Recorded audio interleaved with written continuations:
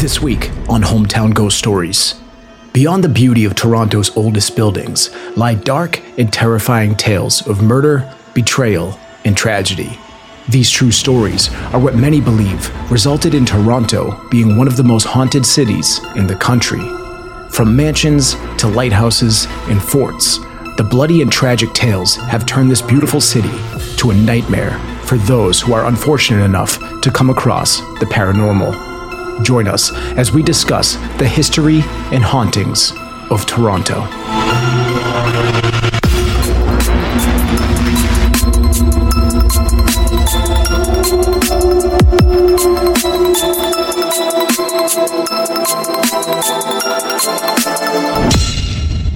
Hometown Ghost Stories contains serious and often distressing events and is not intended for all audiences. Listener discretion is advised. Janet pushed open the heavy wooden door to the washroom and flicked on the light. She placed her purse down on the sink and turned the knob to the faucet, which took 3 full cranks before the water started dribbling out. She muttered something about water pressure under her breath as she hopelessly tried to scrub a wine stain out of the sleeve of her white shirt. After about a minute, she abandoned her effort and shut the faucet off. The floor was wet. She hadn't noticed when she came in, but noticed now. It wasn't flooded, but just wet enough to make a slight splash sound when she walked. She turned toward the bathroom stalls and was slightly startled to see 2 feet beneath the door to one of the stalls. This was nothing that should have been startling, since it was a multiple-occupant washroom, but she was slightly unnerved because the feet were bare and seemed to be bruised or dirty, or both. Janet walked past the stall with the feet and past the next one too, choosing the third one. A few moments went by when the lights flickered, and Janet felt as if the temperature in the room was dropping. Suddenly, a shock of panic struck her as she realized that the person with the bare feet had been in the stall when she came in and turned on the light, meaning whoever was sitting in that stall had been sitting there in the complete dark. That's when the toilet from the other stall flushed, causing Janet to let out a quick, inadvertent shriek, which she abruptly suppressed almost as quickly as it came out. Not a second after the flush, all the stall doors simultaneously swung open. This time Janet did scream as she instinctively jumped up. She leaned over and saw that the feet hadn't moved. Immediately, her fight-or-flight impulse kicked in and she bolted out of her stall, keeping her eyes forward, not wanting to see what was sitting in that stall. But as she went past, something in her peripheral made her stop and turn her head. The stall was somehow empty.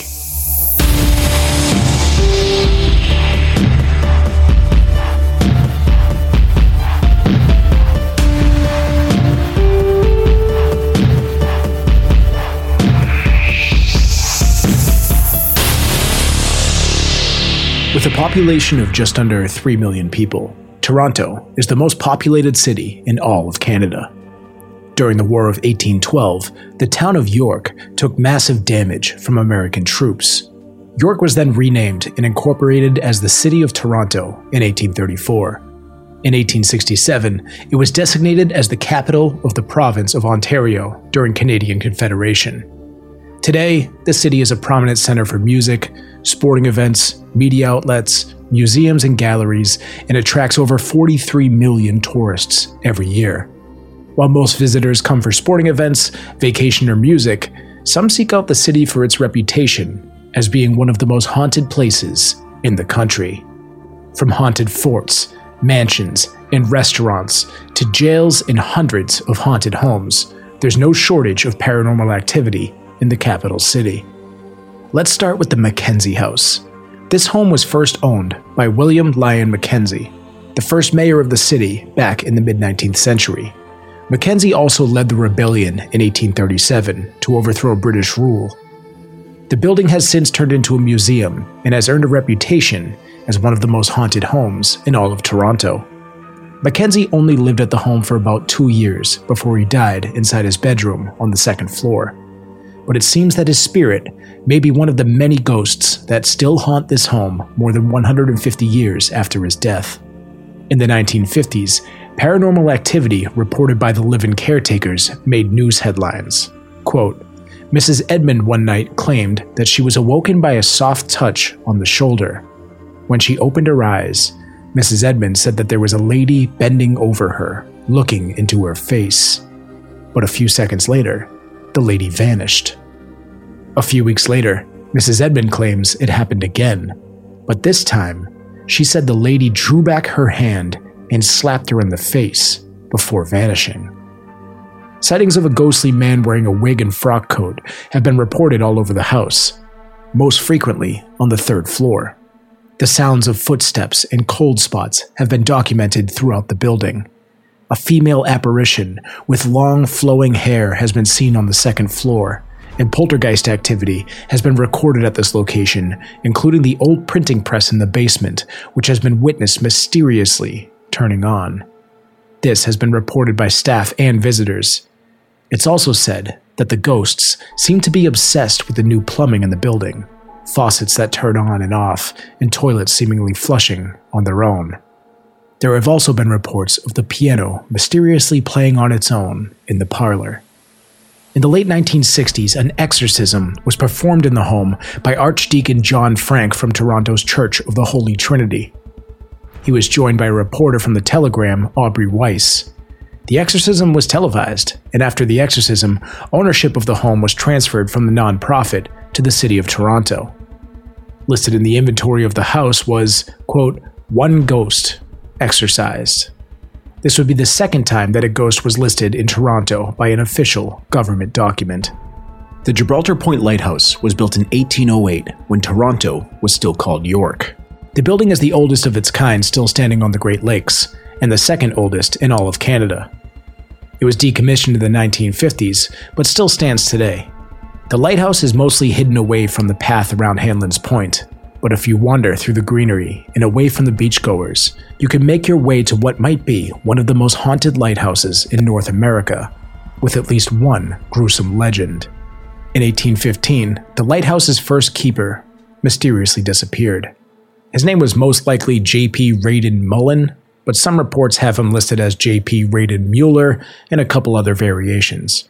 Regardless of what his name actually was, locals began to suspect a group of soldiers from Fort York who had stopped by the lighthouse to purchase some alcohol from the keeper, who used bootlegging to supplement his income.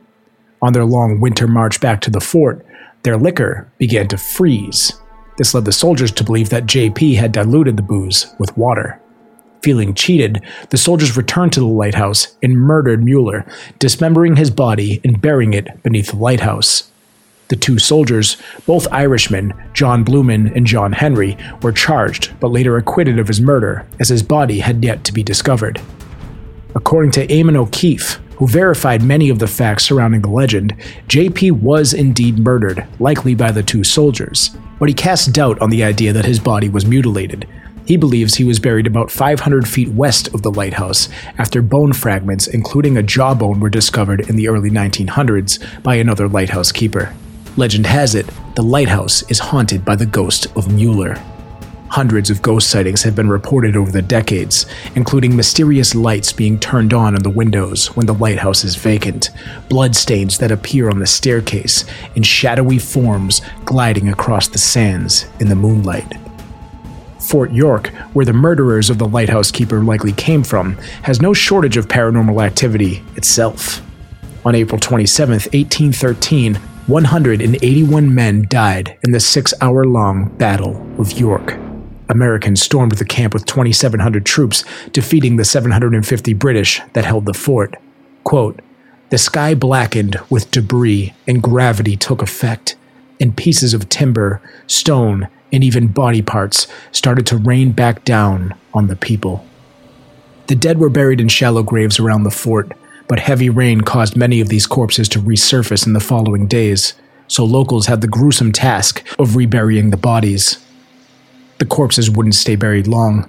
During the late 1820s, the shoreline began to erode away, exposing some of the human remains. Then, in May of 1829, a portion of the shoreline at the eastern end of Humber Bay washed away, revealing a staggering amount of human skeletons. The commanding officer of Fort York authorized their removal and reinterment in what is now Memorial Square. After decades of ghost sightings, Fort York has earned its spot among Canada's most haunted locations. According to James Woe, who held an anniversary party at the fort, while closing down for the evening, the heavy door on the second floor slammed shut behind him without any human existence. He claimed that it was not an easy trick and requires a bit of effort to close normally, but it effectively shut him out of the building. 1 week before this party, 2 other visitors experienced what they believe may be the same door-slamming ghost. They were in the officers' quarters around 4:45 p.m. on a Sunday evening. While leaving the kitchen and heading towards the sergeant's quarters, the kitchen door slammed tight behind them. They searched the building and confirmed that they were in fact alone at the time. According to a couple who had been taking their dog on walks at Fort York for years, in 1998 their dog had run off to chase a squirrel. The husband looked up and noticed a man wearing dark greenish clothes standing and watching him from about 50 meters away. The man was leaning against a tree, just watching him. The husband took a quick look over to the car to make sure nobody was breaking into it, and when he looked back, the mysterious figure had vanished. He sensed that something odd was going on and made his way through the snow to the tree that the man was leaning on. When he reached the tree, not only was there nobody there, but there were also no footprints in the fresh snow anywhere around the location besides his own. Staff had reported lights that will mysteriously turn on in the officers' quarters when the building is vacant. And in the same room, multiple ghostly silhouettes have been spotted through the windows, appearing to be an entire party of ghostly soldiers moving about the dining room table. When approached by staff, these apparitions seemed to fade away more and more the closer they would get. When they approached the door, the ghostly shadows would completely disappear and the light would dim to darkness. Another couple witnessed the curtains in the windows of Building 3 lifted up. At first, the couple assumed that their son was messing around with the curtains, but after making their way up the stairs, they realized that he hadn't entered the room.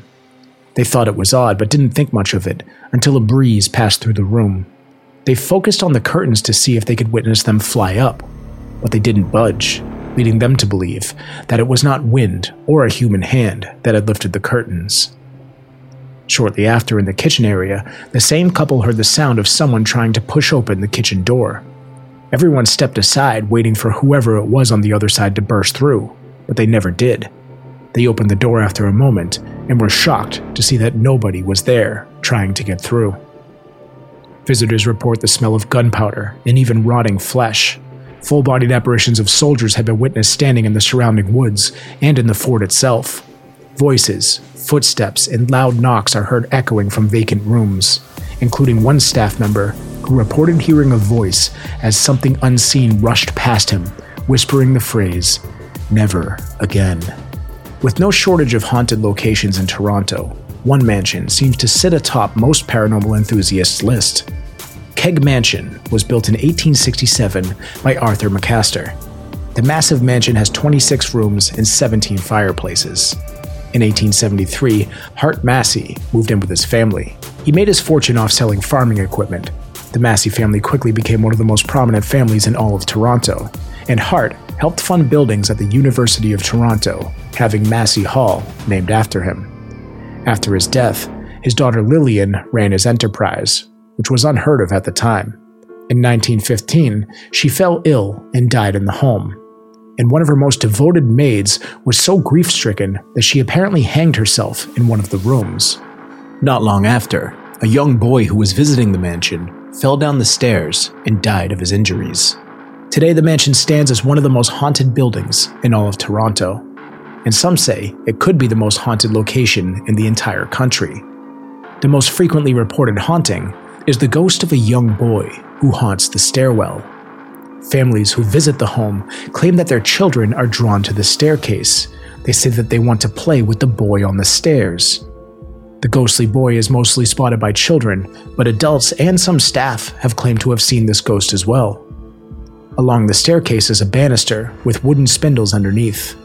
One Saturday night, one of the spindles came crashing down, landing on a bar top below, startling the bartender and people nearby. The manager at the time searched around to see where it came from. The spindle was replaced, and the staff recorded the incident in their logbook. 1 year later, to the day, the same spindle, which had been fixed, fell again. The exact same one, 1 year later, to the day. They are unsure if this coincides with the day that the boy would have fallen to his death, but many believe this may be the case. The second most popular sighting is what has been described as a creepy woman in the washroom upstairs. One guest reported entering the washroom to see a pair of feet in one of the stalls from underneath. Thinking nothing of it, she went into the stall beside it and said that the toilet flushed on its own. And then all of a sudden, all of the doors to all of the stalls opened at the exact same time, but nobody came out of the stall next to her. She was in the bathroom by herself.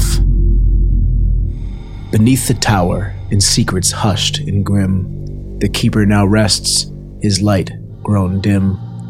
His spirit wanders in moonlit haze, a ghostly figure lost in time's maze. On misty nights, when the winds do wail, the lighthouse echoes with a haunting tale. Footsteps unheard, but a presence felt, the keeper's ghost in sorrow dwelt. A phantom lantern swings in the pale moonlight, casting shadows dancing in the silent night. The keeper lingers, bound by ancient lore, a ghostly guardian on Hanlon's shore. The waves they whisper, the secrets they've seen, of a lighthouse keeper forever in between. The soldiers may have thought his light to quell, but his ghostly flame still guards the shore well. So if you find yourself near Gibraltar's Point, listen closely to the ghostly joint of waves and wind and whispers in the rain, the lighthouse keeper's eternal pain. I'm Jesse Wilkins, and this is Hometown Ghost Stories, the Ghosts of Toronto.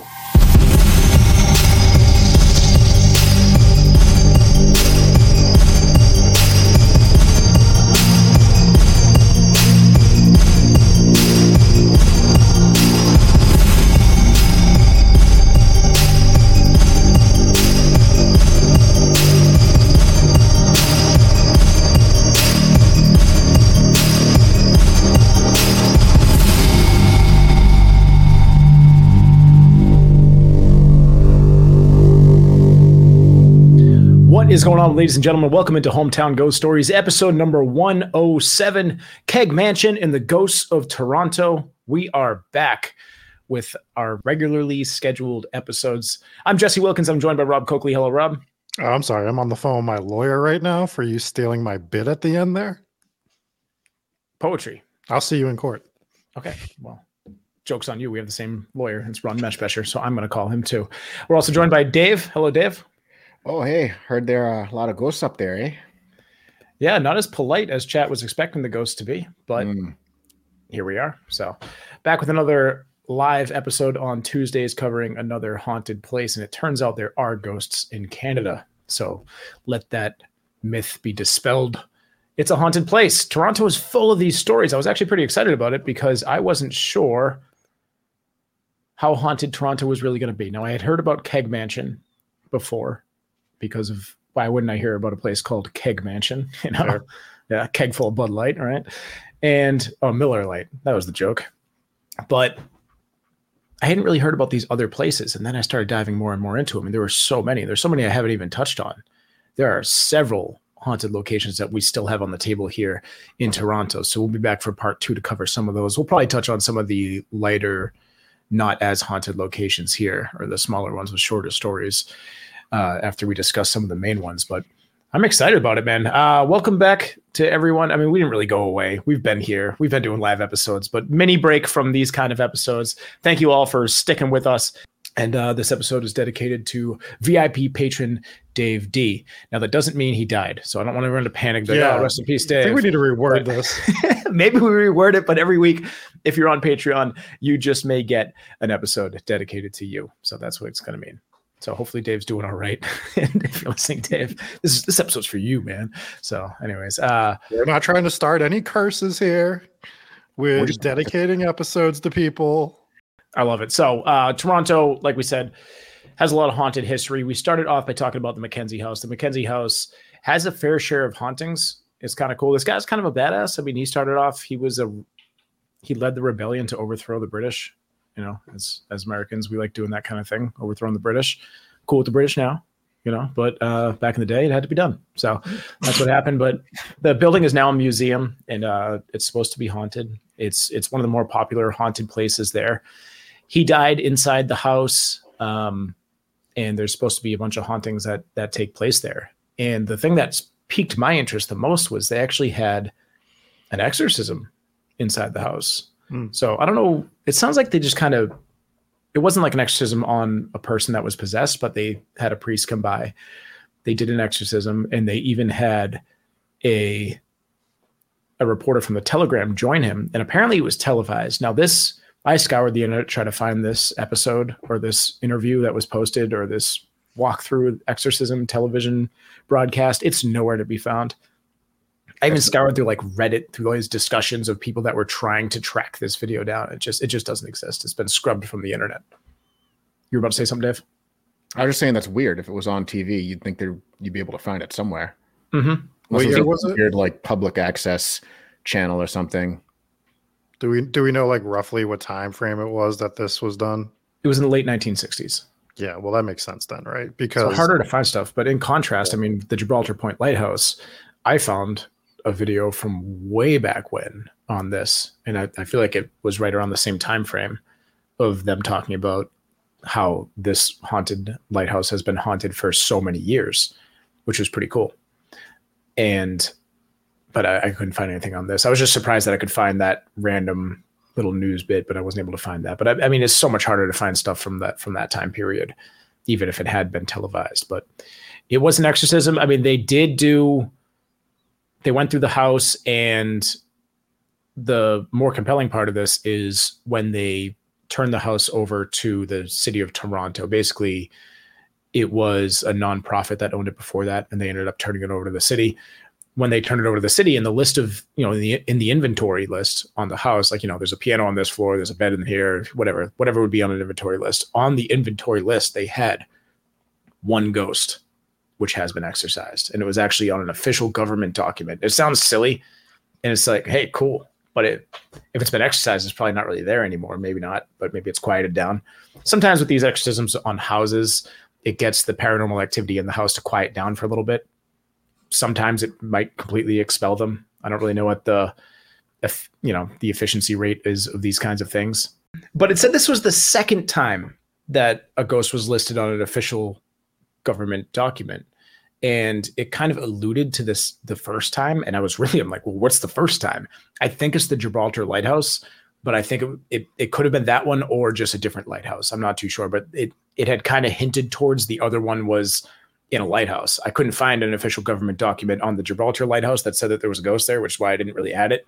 I just kind of talked about the second one because that's what this one was the second one. I don't know what the first one was. Kind of drove me crazy, but they hinted towards it being a lighthouse. Yeah. It's weird that you can find the second one, but you can't find the first one. Yeah. Kind of drove me crazy, but. And that's just Canadian government, right? That they were referring to, not like worldwide, the first. No, I think it was just Canadian government. Yeah. Gotcha. Or I don't know if it was just Ontario or Canada. I don't really know. How does that work? Is Ontario it's like a province, right? A province. Yeah. They don't have states. They have provinces. All right. Glad we cleared that. Don't ask me geography questions. I'm not the guy. I'm not the guy for that. Forgot about the strong suits.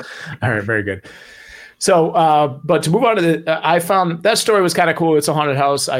I like the stories here, but my favorite two stories out of this are the lighthouse story and the Fort York story. So the lighthouse story, you have you have a murder that happened here. This guy definitely disappeared. They found his remains years and years later, but at the time he was bootlegging out of the lighthouse as like a second source of income. And the soldiers from Fort York would make their way over and, just buy his liquor or whatever. So he was happy to sell it, but he sold it to these two guys, both named John. John and John. He was also named John. So John sold John and John some I already can't some stand liquor this story. some liquor that he watered down, apparently, or at least they thought he did. And as they were making their long winter march back to Fort York, they noticed that the liquor started to freeze, which liquor's not supposed to do. And so they came back, like, demanded answers, and a scuffle broke out. And apparently these guys killed John, and John killed John. And totally reasonable too, by the way. Remember that time we went to, what was it, TGI Fridays or something? No, it was Red Robin, and I'll never forget Red Robin? Yeah. Yeah, we went to Red Robin. We're like, let's get shots of, what was it, Johnny Walker, red or black? I think it was red, yeah. Yeah. No, it was black. We Yeah, get the good stuff. We get the good stuff. Not the really good stuff, because that's too much money, but some, a little bit better stuff. And it was absolutely watered down. And we were 100%. Because we were there with Brodad as well. And all of us, we took the shot. We all just looked at each other like, nope. Like, what is this? And so it wasn't like, do you think that's watered down? I think it might be. We're all like, what the fuck is that? Whatever. It's Red Robin. We're not going to start a fight in Red Robin. We're not from. That's shocking. We're not from Ohio. Davis started a fight everywhere else. Red Robin is sacred ground. That's where we draw the line. You got to draw the line somewhere. And it's usually at Red Robin. Red Robin. TGI Fridays, all bets are off. We're actually after this show, like we're going to TGI Fridays to start a fight. It's gonna happen. Good luck finding one. This is the plan, but yeah, I do remember that. Mm.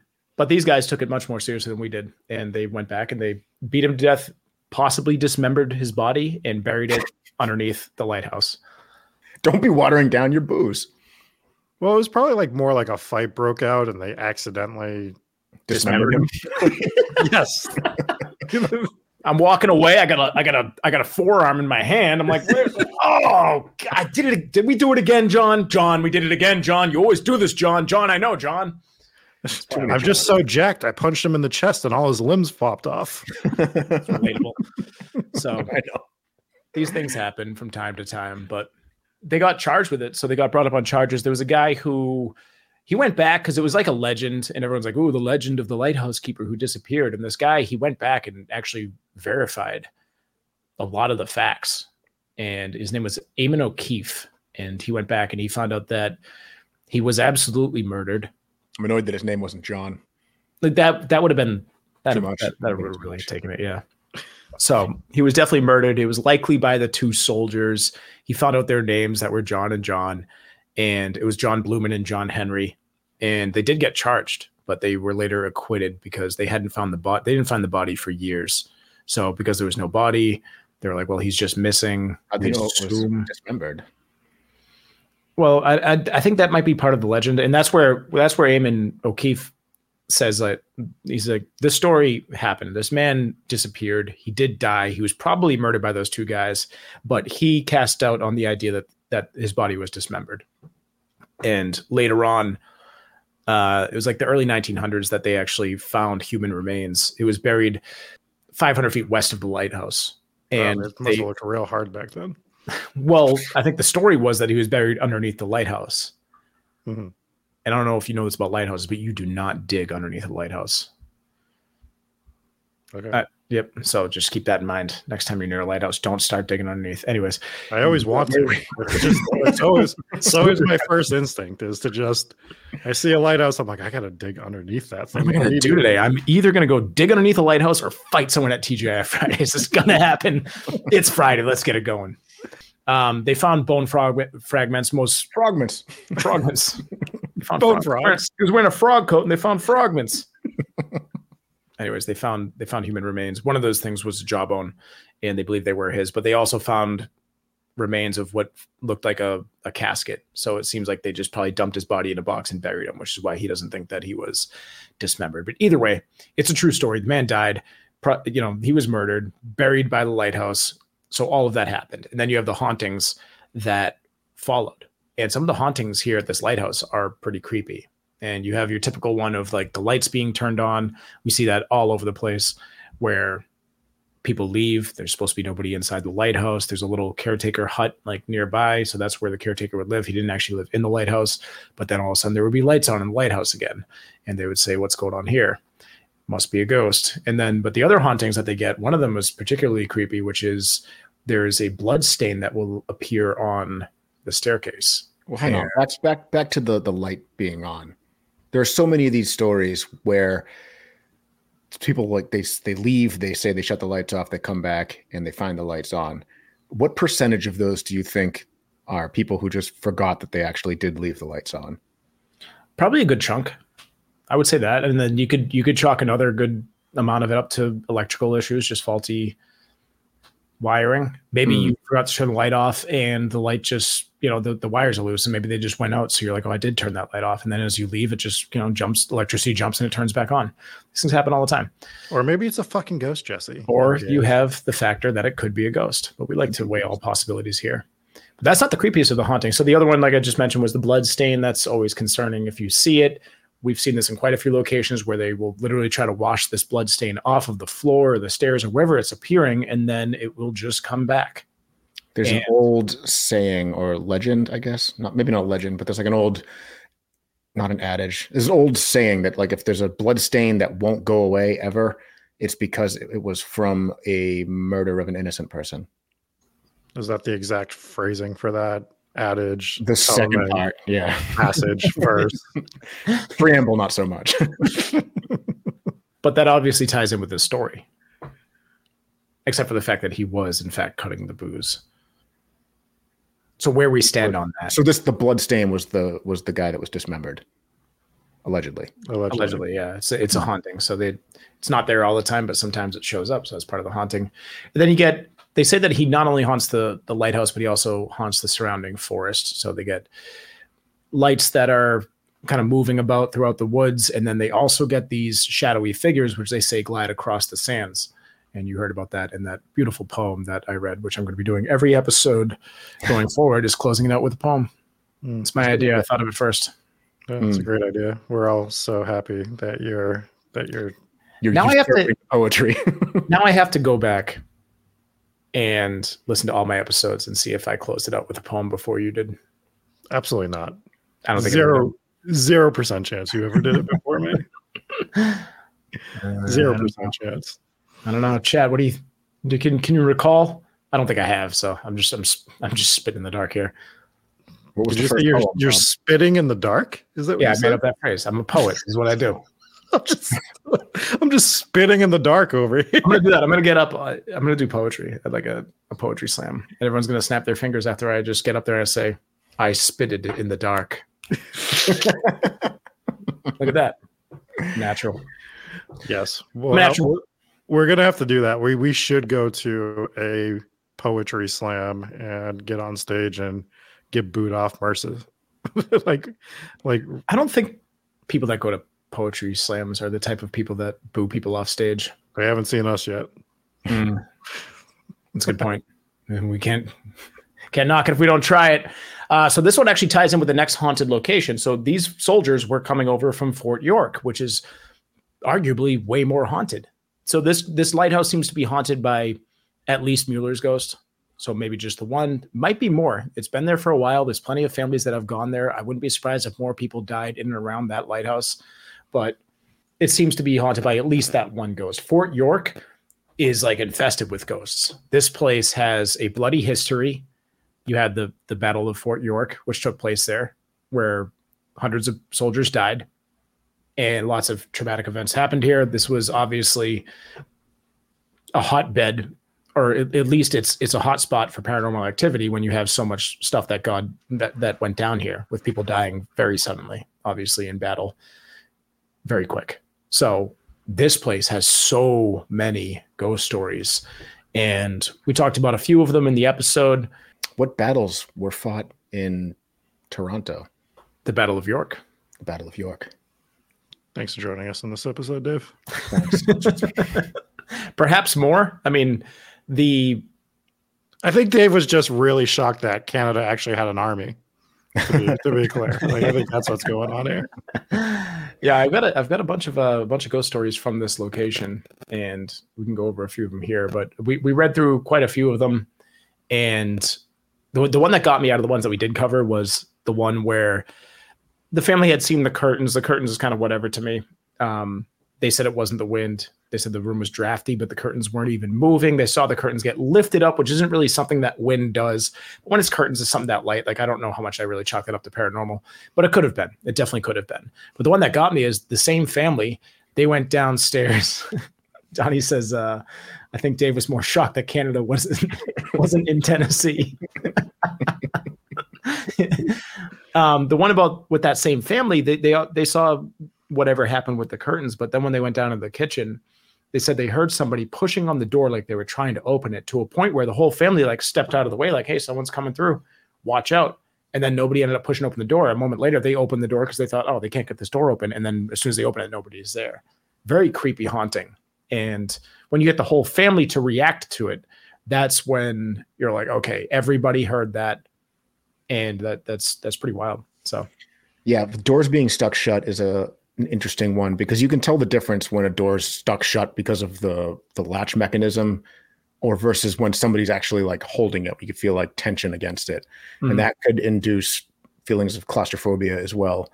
So it's definitely layers of spookiness when a haunting like that happens. Yeah, there was another story. I'm not going to read it word for word because it's really long, and we know how these internet ghost stories go. But there was another story where basically a woman was there with her boyfriend or husband, and they were in different rooms. He was kind of flying through the house, and she was taking her time to read things, or vice versa. And she's like, ooh, I'm going to hide and I'm going to scare him. So she kind of wedges herself behind this cabinet into this like little crawl space area, and she sits there and she's waiting for him to come in. And she hears this loud slam right behind her on the wall. And of course she's startled. So she gets the hell out of there. She's like, oh my gosh. So she's like, wow, the prankster just got pranked. She thought that her boyfriend had gone into the other room, knew what she was doing, and just banged on the wall. But when she went over there, he wasn't in that room, and he was still downstairs. There was nobody up there with her. She's like, that's crazy. So she went downstairs, found him. She was kind of frazzled. She told him about it. He's like, it's a noisy building. It's drafty. Maybe it was something like that. But she said it really sounded like somebody just like maybe with both fists just slammed on the wall right there. Like, hey, stop fucking around. And eventually they went back up to that room, and she was like, yeah, it was right in here. And they walked over to it. And again, as soon as they got close, the slam happened again. So he experienced it as well. They both jumped back like, oh my gosh, this thing does not want us in here, whatever it is. They explored around, and they weren't only the only ones like in those couple of rooms. They were the only ones in the entire building. So that was a pretty wild story.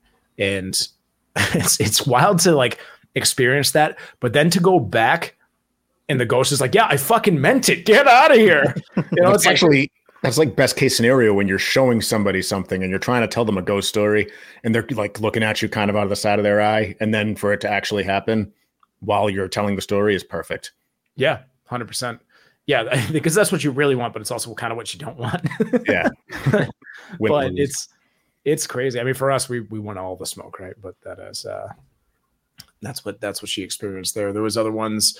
There were some Girl Scouts that were staying there. They were doing some sort of an overnight, and one of them went outside and saw a soldier in, full. He's like a red coat, so he's wearing his full red coat, probably named John. And she was creeped out by it. She was with her friend, and her friend saw it as well, and they kind of ran off to the bathroom and ran back to the bunk. And when they were running back, they looked over, and that character had disappeared. It was in the middle of the night, so it would have been weird if it was one of those reenactors that was there. So creepy story. You got these kind of sightings all over the place, but it sounds like it's just a very noisy place. It sounds like there's a ton of ghost stories here. You had the other one where the guy was walking down the hall and he felt something rush by him. And as it rushed by him, there was a whisper, like a voice that just said, never again, which is, could be something from the battle where it's that just gave me chills. Yeah. Where he's like, maybe he was coerced into, I don't know, defending the fort longer than he wanted to. Maybe, maybe like, hey, go spend a night at Fort York or something like that. And all of a sudden they get invaded by the Americans. And he's like, dude, come on, never again. I'm getting out of here. I don't know, but it sounds like something residual from that battle. And just that phrase is really creepy. I remember when I was reading that story and writing it and rewording it to fit it into our thing, I was like, whatever he's about to whisper here is going to be stupid. It was like, never again. I was like, oh, actually, that's kind of creepy. Kind of gave me goosebumps. So pretty cool story. But there's a ton of them, man. So Fort York, I think of all the locations that I covered in this episode, this one is probably the one I'd like to visit the most. Or it's the last one, because the last one kind Keg Mansion is now a steakhouse, and I like steak. Put them both on the list. It's in the same city. The short list that we have that we're actually getting to this year, right? We're knocking out some of the lists. We're gonna start knocking a little bit of it out. We're gonna hit Austin next month. Not on the list, but wasn't on the list, but is now. We're gonna hit New Orleans, which on the list. Yeah, we fought about for 6 months, but we're actually gonna go to New Orleans and get that covered. Yeah, we have so many things to go check out. We're gonna be back. We'll talk more about this later, but yeah, we're getting some of that list X'd off the old list there. Whatever Jesse's been doing tonight, it has rubbed off on. Can you write that down for me so I can use it in my poem? I spit in the dark and I mark some of the list off the old list. It's perfect. I love it. This might be the best poem I've ever written. It's going well. So the last one is the Keg Mansion. So the Keg Mansion has a bit of a tragic story and then a bit of a strange story. I think there's more to the story than what we were told. So you have the house is purchased. The guy's really well off, selling farming equipment. You know, he built his fortune off that. It was Hart Massey. That was his name. It might be Macy. I'm pretty sure it's Massey, the way it's spelt. Very prominent family. He helped to fund the University of Toronto. They named a building after him. Typical rich guy stuff from this era. But when he died, he left his whole enterprise to his daughter, which was like unheard of at the time. They didn't used to do that. You usually have a business partner take it over. Basically, you just wouldn't have a woman take it over. But, you know, she took it over and good for her. And she did well with it. And she ended up dying in the home. She got sick and nothing suspicious with her death. But what was weird about the story was her maid. So she had a maid. It was like her top maid, clearly her most devoted maid. I found it interesting that they listed her as the most devoted maid. I'm like, well, clearly, because she ended up hanging herself after she died. But she was so grief-stricken. You know, sad story, but I feel like there's got to be more to that story. Now, people do the whole love triangle theory with, I don't know, the family. They speculate after the death, but we don't know the whole story. We'll never know the whole story because she didn't write any of this stuff down. We don't know any of it. So it's a sad story, but it's another death inside the house. So you have Lillian, you have the maid. I'm not entirely sure if Hart died inside the house. It just said he died. I'm assuming he didn't die in the house because I feel like they would have said such things. But he died. I'm not entirely sure what his cause of death was. But so Lillian's dead in the house. So you don't have to die inside of the house to haunt it. Of course, yeah. I mean, he was only there for a brief period of time. Actually, I might be confusing that with the first story. The first story, the guy was only in the house for 2 years. This one, I don't know how long he was there for. But either way, 2 deaths inside the house up until that point. And then shortly after, I don't know how long, every story that I read on this, every source that I had just said shortly after, there was a boy who was visiting the house and he fell down the stairs and died of his injuries. Didn't die in the house, I don't believe, because of the way that all of these articles wrote it. But I believe he did die from what happened to him inside the house shortly after. Very sad story. And he was just visiting? He was just visiting. That's tough. It's very tough. Very, very sad story. I mean, would it have been better if he lived there, Dave? Like, yeah, well, he lived there, so, you know. Not that sad. Whatever. You live there. You lived there. You lived in a mansion. Come on. No, it is sad. Now his ghost is like the most prominent ghost in this place. So they do believe that Lillian haunts the mansion. They do believe that the maid haunts the mansion. But his ghost is the most commonly seen. And it's mostly seen by children. We've talked about this before, that children and pets, we believe, can see things that adults cannot, or they're more sensitive to it. And to a point where a lot of these families get really creeped out. Like they'll be swinging by the restaurant. It's a restaurant now. And their kid will be like, I want to go play with the boy on the stairs. They're like, what boy on the stairs? He's like, I want to go play with the boy on the stairs. He said he wants to play with me. I'm like, all right, whatever, go play with the boy on the stairs. Or, you know, some families might say that. Some families might be like, shut up, sit down and eat your steak. But some of these families get so creeped up that they're like, we need to pay our bill and leave now because there's no boy on the stairs. And our kid is talking to a ghost. And it's startling. The staircase is, the place is really nice looking from the inside. We shared some of it in the video portion. The staircase is a creepy old staircase, and I could see it being haunted. But that's not where the ghost stories end with the staircase. So you get that, and it's not just children that see it. Adults do see it. Staff see it as well. They all report hearing, the playing sounds of a child or laughter, footsteps going up and down the stairs. But, a few adults have also reported to see this ghost on the stairs, not just children. So it's very consistency. It is consistency, and it's very scary. But then the other ghost story that's tied to these stairs is one of the spindles underneath the railing fell off one day, and it landed down. We shared it in the video as well. There's a bar like right below the staircase, so it landed flat down on the bar, scared the hell out of everybody. The bartender's like, "What in the world?" So they took it and they went back up, and they figured out where it came from, and they put it back, and it came obviously from the staircase. So they put the spindle back, they fixed it, had it repaired and everything. And then 1 year later to the day, the same spindle falls down again. Now, if it just fell twice and maybe they just jerry-rigged it back up there or Mickey Mouse the job or whatever, you could see it falling. But the fact that it fell down again on the same day a year later is wild. Right. It's the fact that it took a full year for it also to fall again, or it didn't fall immediately, means it was probably reinstalled properly. Mm-hmm. So is pretty weird for it to fall again on the exact same day.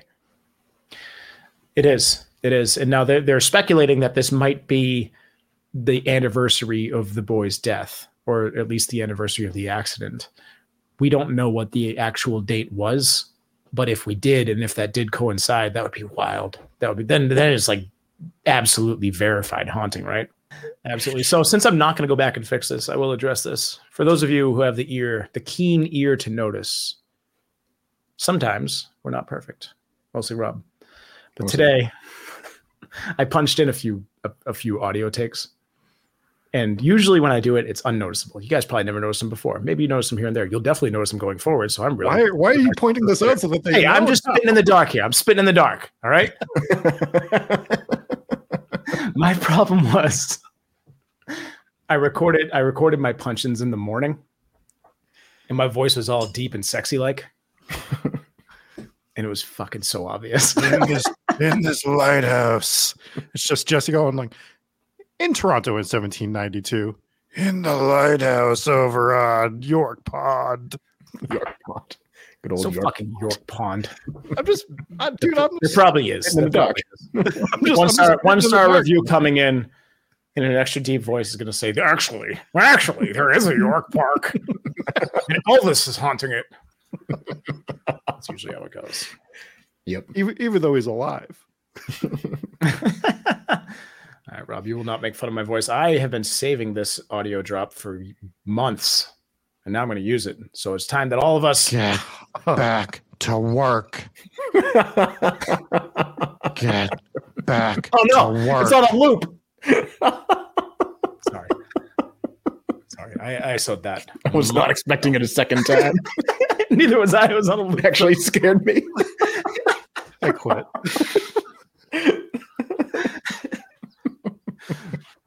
Oh boy. Can you tell we're a little rusty after taking a few weeks off from a regular episode? Not. This is going great. Another ghost story. All right, Jesse, get back to work and start telling some ghost stories. I won't even talk about Fort York anymore. I forgot which location we're talking about.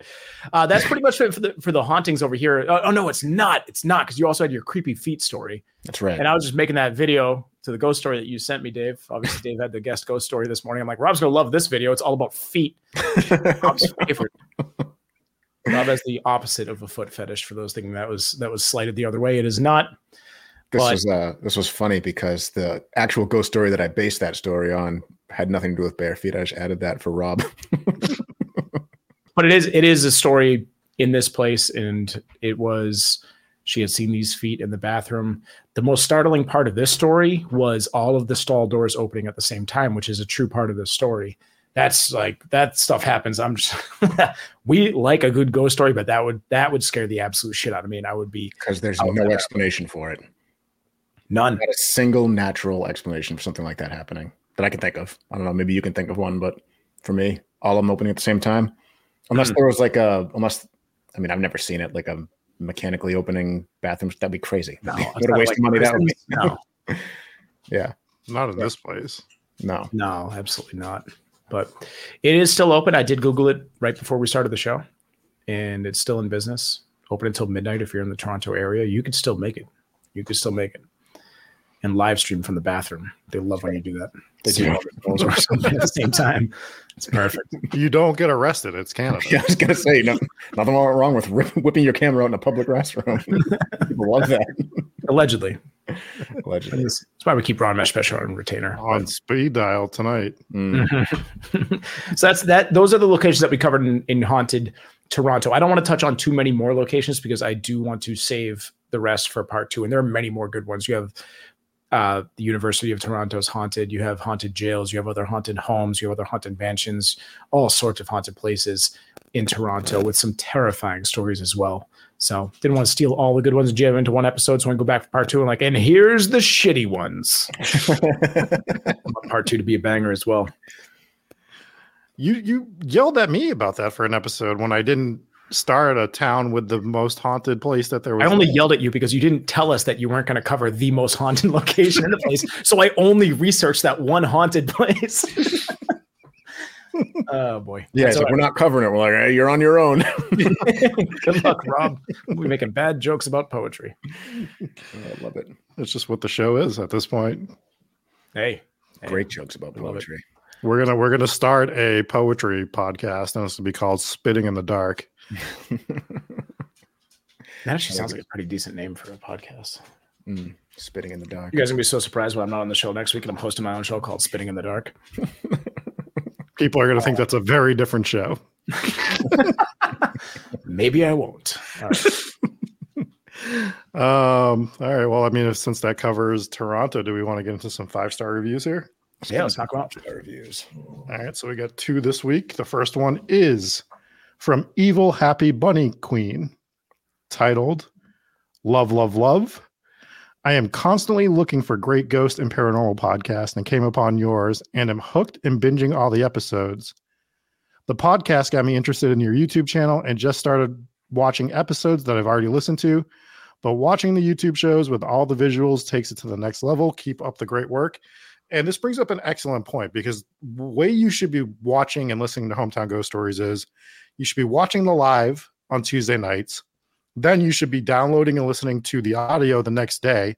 When you get home from work that night or day, then you should be watching the YouTube again. And then you just go in an endless cycle until the next week. And you listen to it about 50 times. And then you start all over again the following Tuesday. So I just wanted to point that out as well. Perfectly reasonable. Yep. We want everyone to hate us by the time they show up for the next episode. Everybody already hates us. I thought I was. Wait till you put them through that. And the other one is from Ricky H, titled Absolutely Love This Show. I've been binging this show ever since I found out about it from Chris from Haunted American History. Shout out to Chris and Haunted American History. I live in New Jersey. I also live like 10 minutes away from a Union prison camp called Pea Patch Island. You have to take a ferry to the center of the Delaware River to get there. I really would love to hear you guys cover this story. I love the discussion videos about the locations and the great comical aspect you guys give off. You'll remind me of me and my friends. Definitely number one. Recommend this pod. Definitely a number one recommended podcast to me. Keep up the great work, guys. Love it.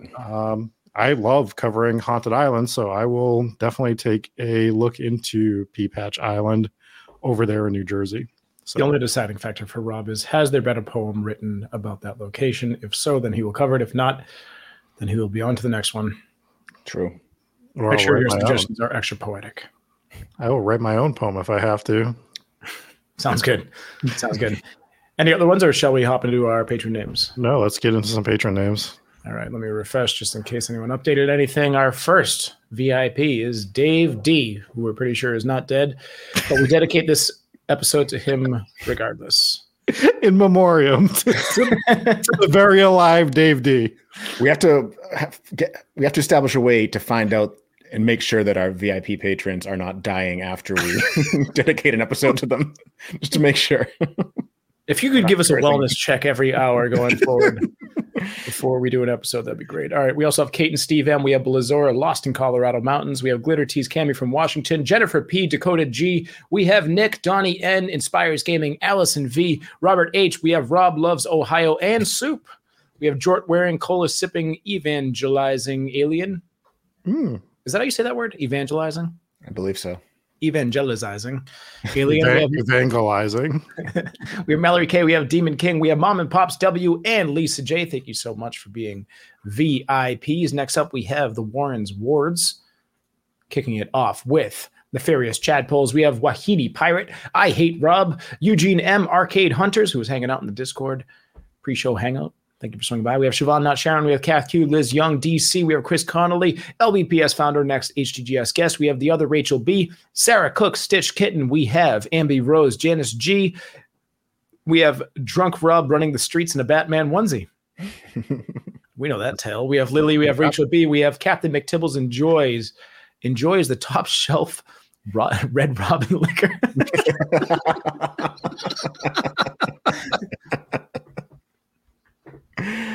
For Red Robin, that is top shelf, right? It's got to be. Wait, right, we about that pre-show, or was that actually on this episode? That was on this episode, I'm pretty sure. Right? Long day. Yeah, cutting the liquor, frozen. Right. Which garbage jokes do we make this episode? We have Premium TGI Fridays Wi-Fi. We have the Sydney B. Papa Squatch. We have Mike, the epitome of mischievous nuclear herbs black. It's supposed to be Blake. But we have Jake V. We have Haunting Barefoot in the Bathroom. Steph A. Very good. That is our Warren's Wards. And next up, we have the Ghost Parrot Mafia. Boom, boom, boom. I wish Patreon's website didn't make me do all these extra steps.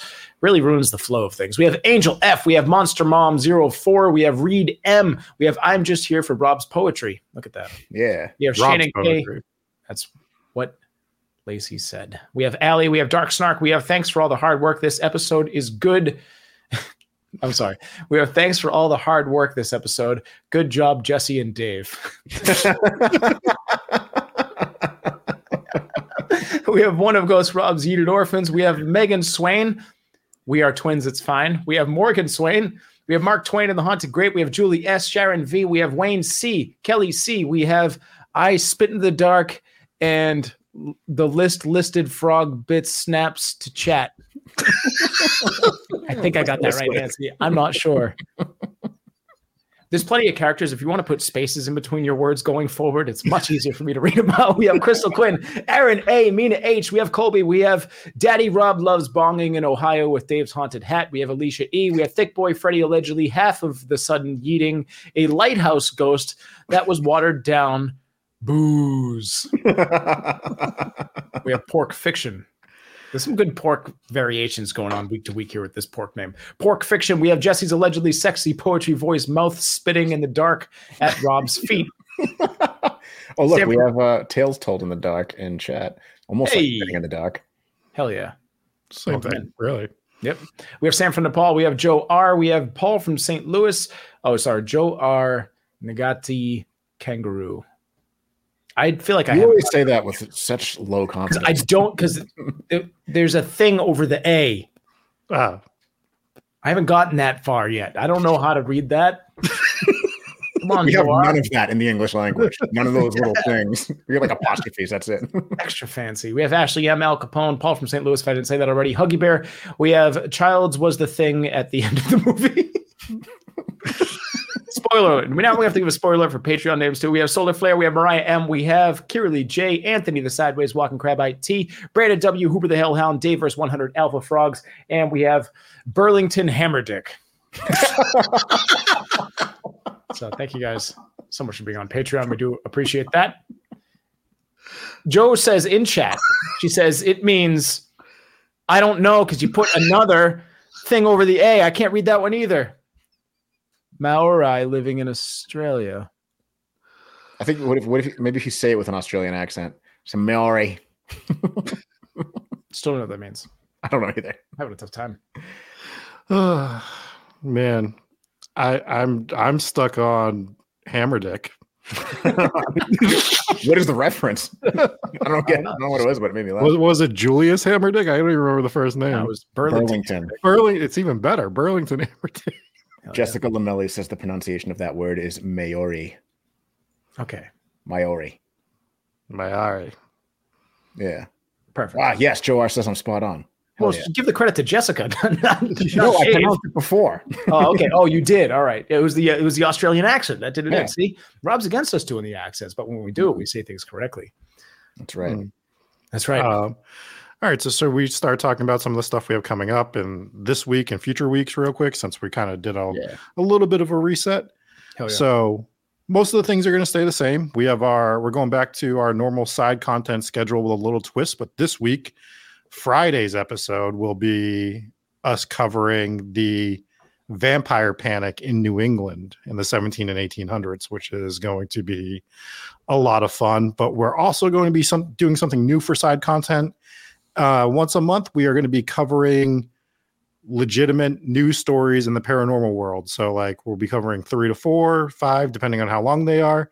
So if you are interested in if you find an interesting article that you want us to cover that month, send it to us in an email, post it on Discord, and we'll take a look at it and see if we can sneak it in there and start talking about that as well. But I think that's going to be unlike haunted headlines. These are going to be like current events, right?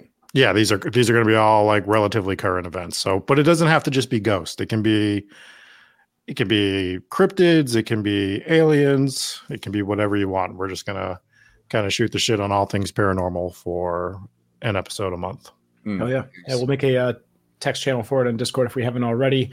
Rachel B says she's going to take a trip down to Mercy Brown's grave tomorrow, which we were talking about that in the Patreon pre-show hangout. So she's like 10 minutes from this girl's grave. That would be super awesome. If you do, definitely post some of those pictures up in Discord. If the weather is terrible, we understand if you want to wait. But if you're not in the Discord yet, make sure you join. The link is always in the show notes, and go check that out. And I think next Tuesday, Northumberland, UK, the haunted Bamborough Castle. Bamborough. Destiny is all. I know what that's from. I know what that's from. Love that. Bebenberg. Awesome. I'm excited for that. I'm excited for some British accents, you know. Mm-hmm. And to Sydney's question, the horror games will be coming around again soon. It will be different iterations though. We'll still probably do some of the stuff we were doing before, but I plan on playing through some single player stuff, and if Jesse or Dave or both want to jump on while we're playing through, then that's cool too. If not, it'll be solo. Sounds good. Cool. I'm always in. Sounds like a plan. All right. That'll pretty much do it. For all you guys, we will see you next week for a live episode on Tuesday and back on Friday for some side content. Thank you all so much for tuning in. Thanks to all the patrons and everyone who's subscribed on YouTube. We appreciate you. Make sure you drop a like below and subscribe. Tell all your friends. See you next time. Bye. Peace.